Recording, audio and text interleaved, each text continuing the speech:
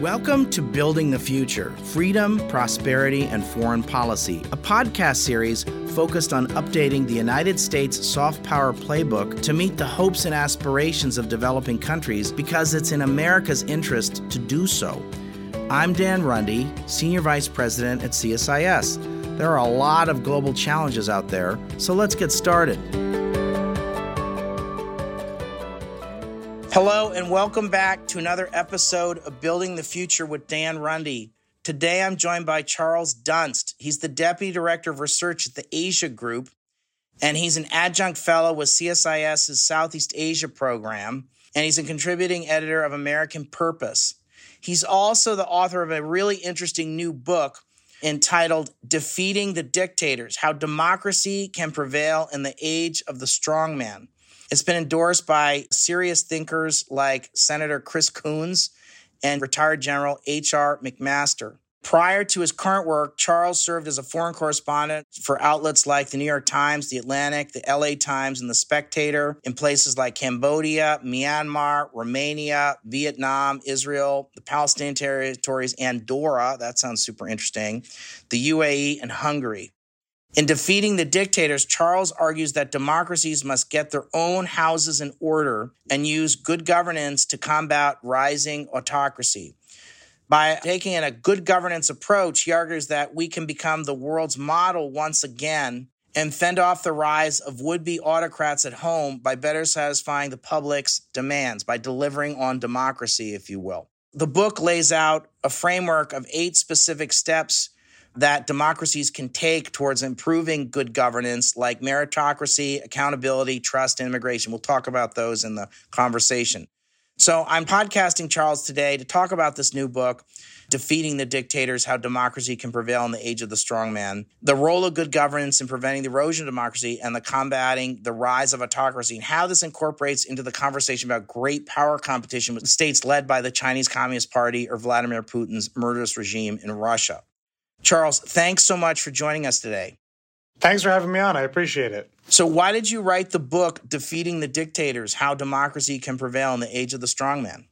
Sure. I honestly came to writing the book through a little bit of an odd background in the sense that I was a journalist, then I was a think tanker and a grad student, and I kind of think when everyone was asking, well, what's your first book going to be? It was, well, yeah, something on Southeast Asia, whatever, we'll see. And what ended up happening was basically kind of went back and forth with an agent. I'd actually written a proposal on Vietnam that nobody wanted, and we kind of ended up with Hodder and Stout, and this British publisher reached out to my agent who had previously been an editor, so he kind of knew both sides of the operation. And they said to him, well, we want something on autocracy. We don't know what it's going to be. We want a younger voice, someone who can write it really fast and honestly for not a lot of money. And I said, well, I can do that. And kind of, I think the framing of the book came out of, honestly, me spending a lot of time in places like Singapore, places, and then living in Hungary and living in Cambodia, which are a variety, kind of different, very much different types of countries that either are hardened autocracies or kind of veer in that direction. And in Hungary, there was a clear example of, well, here's what happens when enough people actually want an illiberal leader and that democracy declines. Whereas Singapore is obviously the example of a very high-functioning, highly effective autocracy that essentially quells demands for democratic freedoms. And Cambodia is neither of those. Cambodia is a hardened kind of kleptocracy where, sure, people might want democracy, but there's no real ability to bring it about. So I really wrote the book to think, well, here are these 3 types of autocracies. What's the most problematic one today? And to me, I think the rise of countries like Singapore, countries like China, and when people around the developing world say, we want to be like that, rather than like the United States, or rather than like Germany or South Korea, kind of the established democracies, that's a real big challenge. And I wanted to write a book that was focused on, well, how do we fix the problem? How do we make democracy look more attractive in an era where more and more people seem to be calling for something different? And I felt like many of the autocracy books that are out there are kind of lamenting the problem. It's, well, here's what's gone wrong. Here's why democracy in America is dying. And there wasn't so much on how to fix it. So that's really why I sat down to kind of frame a book in this way. Well, that's why I liked the book, because I don't like admiring problems. I like kind of suggesting solutions. So I particularly like that about your book, Charles. So let's make the case as to why democracy is better than autocracy. I worry that autocracy can be seductively attractive and Talk a little bit about what does an authoritarian led world look like? Why is that bad? I can make the case as to why I think it's super bad. What are the stakes in this conversation? Sure. I mean, something I tried to do very explicitly in the book was actually explain to kind of an ordinary reader who's not involved in the think tank world or the policy world, well, why does it matter if China, Singapore, Saudi Arabia, why does it matter if they're running the world? And I think the basic example is, well, will come second, in that if the world's best innovation and technology and all that flows through Beijing and Riyadh and Moscow, it means that the United States, Europe, Southeast Asia, whatever, are getting it second. And if you live in a democracy, that's quite problematic and quite troubling. And we're seeing it now, obviously, where the Europeans have for so long been relying on Russian energy, came to realize that was a mistake, and are now working very hard to make sure they don't replicate that Russian reliance with future reliance on China for electric vehicle technology. And I think just in the practical sense here, well, an authoritarian-led world is bad because for an ordinary people, it means it might be harder for you to get the semiconductors we need for phones. It might be harder for you to get electric vehicle batteries. It might be harder for you to get critical minerals, all of these things that are critical to actually the day-to-day lives of ordinary Americans, Brits, Germans, whatever, even if they don't necessarily think about it. And of course, on the kind of broad grand strategy level, there's this notion that which I think is right, if the authoritarians run the world, I think you normalize much repression internally because, of course, the Chinas of the world say, well, we're not going to interfere. It's non-interference. Don't talk about my domestic policy. We won't talk about yours. Whereas, of course, I mean, reasonable people can debate how much the United States should, push Vietnam on human rights issues, but we do push and we do raise it, and I would argue that's a good thing, and that's a good reason to kind of have democracies in a leadership role. And of course, the last bit, I would argue, is if you have more powerful Chinas and Russias and Saudi Arabias kind of running the world, you do normalize things like China moving to take territory of Bhutan. You normalize things like Russia, of course, having seized Crimea and now invading Ukraine, and you normalize things like the Saudi war in Yemen. All of these things that ideally in kind of a proper rules-based order where democracies are actually living up to our values and living up to our promises, those things are not happening, or if they are happening, they're considered outside of the norms and things to be kind of slapped down with sanctions and all that. So it is both, I think, practical for the ordinary person and problematic on a grand strategy level. Good. Okay. What role is China playing, and what about Russia? I think they're fundamentally different, and I think I probably agree with the Biden administration's framing on this, where China is the long-term competitor, and the only power at the moment that could displace the United States as kind of the main shaper of international order, in that China is certainly trying to do that by diluting institutions like ASEAN, by convening the Arab leaders in Riyadh, all of these things to kind of push back on, what regional orders that have generally been a bit more U.S. friendly, or at least kind of open to American engagement. And certainly I think Beijing would very much like it if roads of innovation on all of that flowed through China rather than through the United States. I think China would much prefer to set the agenda and the rules of the road on new technologies at institutions like the United Nations. And I think this is not China necessarily trying to tear down an order and rebuild it, but kind of refashion the existing order in a Beijing-friendly manner. On the other hand, Russia doesn't have the power, the know-how, or even really the goal to do that. I think Russia is very much governed, honestly, just by one man who is pretty focused on a few select goals, one of which is Ukraine.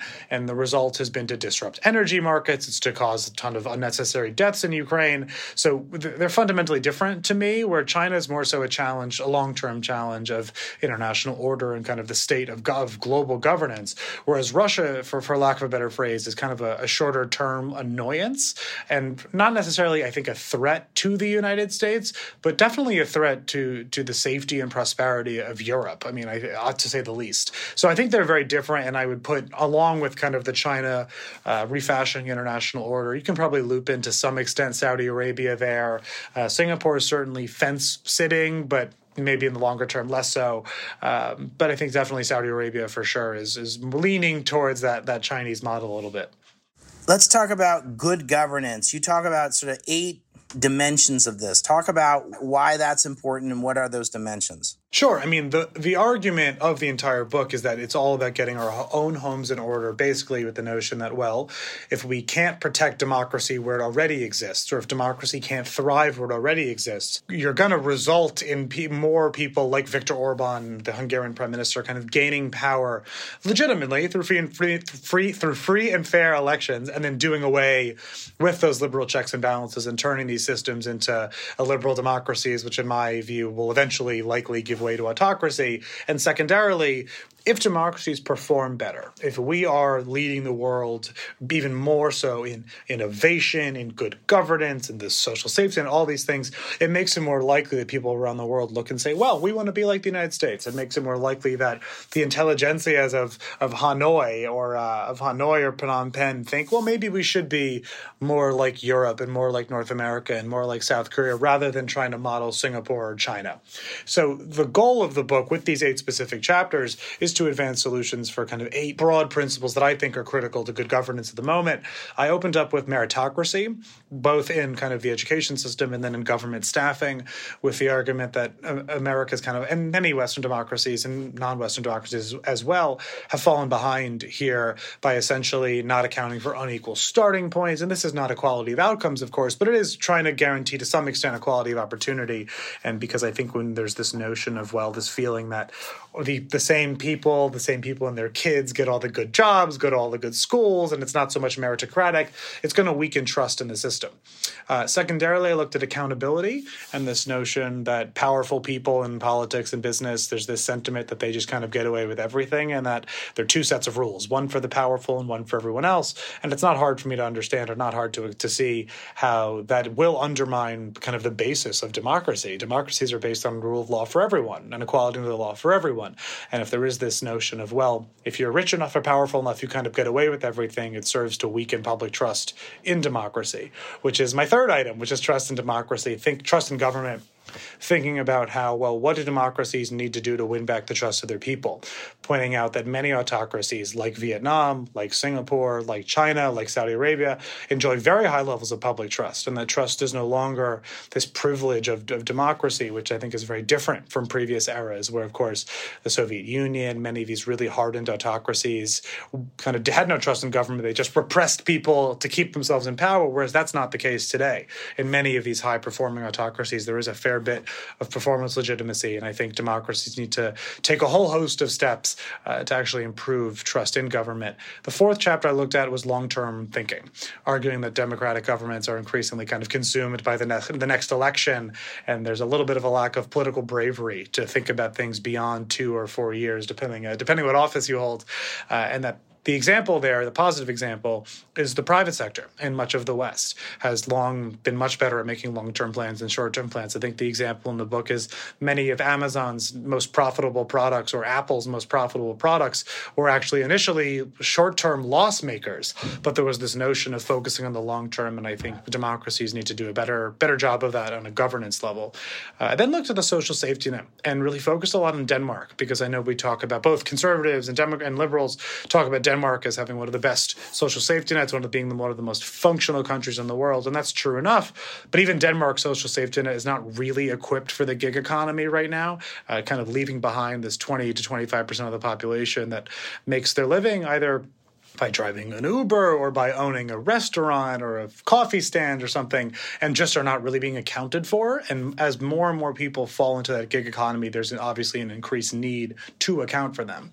I then looked at human capital, and I think much of what the Biden administration has done here has been positive in terms of the CHIPS Act, in terms of the Inflation Reduction Act, all these things to actually say, well, these are critical technologies or critical items that we need to be better at producing. We need to train people to do it. We need to prioritize education in these fields. And I looked kind of at this notion of, well, more democracies need to do more of that, with the argument that, well, India is outspent on human capital by Russia, which I think is kind of inconceivable to think about. And there are, of course, many headwinds to people getting a PhD in quantum mechanics or something, because it's really, you are sacrificing some kind of key money-making years of your life to do these things. That's not a reasonable approach, and it's kind of indicative to me that I think our governments have have, over the last 10, 15, 20 years, not necessarily taken human capital so seriously. And the 7th chapter I looked at was on infrastructure, thinking about both literal roads and digital ones, and thinking about, well, of course, American infrastructure is not great compared to the rest of the developed world, to put it lightly. So there is a need to actually build bridges and roads and tunnels and all these things. But there's also a need to think about, well, the digital roads of the future of, well, it's not profitable for many companies to lay high-speed infrastructure cables in rural parts of the United States because there aren't enough users to pay into it.